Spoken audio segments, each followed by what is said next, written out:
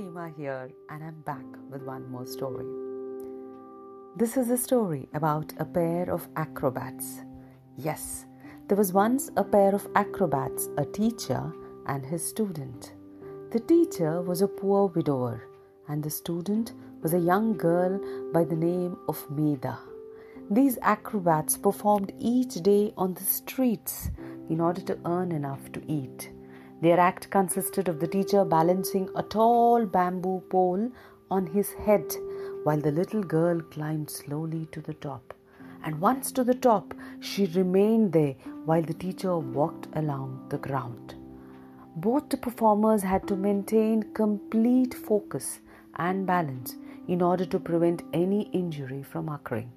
And to complete the performance, cause only then would they earn any money.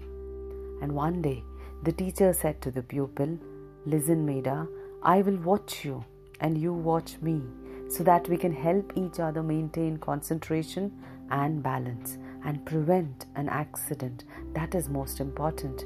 And then we'll surely earn enough to eat." You understand what he's trying to say? He's trying to say that I will watch you and you watch me so that we can prevent any accident and we can maintain concentration and balance. But the little girl was wise. She answered, "Dear master, I think it would be better for each one of us to watch ourselves. To look after oneself means to look after both of us. That way, I'm sure we'll avoid any accident and earn enough to eat." Yes, what a wonderful Zen story. Not specifically a Zen story, but it's said to have been told by the Buddha himself. This story is meant to illustrate that taking care of yourself is the most important thing you can do to take care of others. By learning how to nourish your mind and body, you'll naturally begin to treat those around you with more compassion, love, and kindness.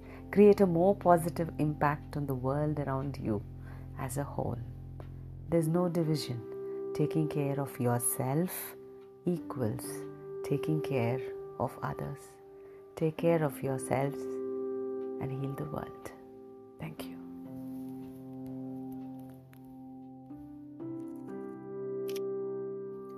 Can we all be like Medha on the bamboo pole, focusing within instead of worrying about the world outside, especially in these difficult times?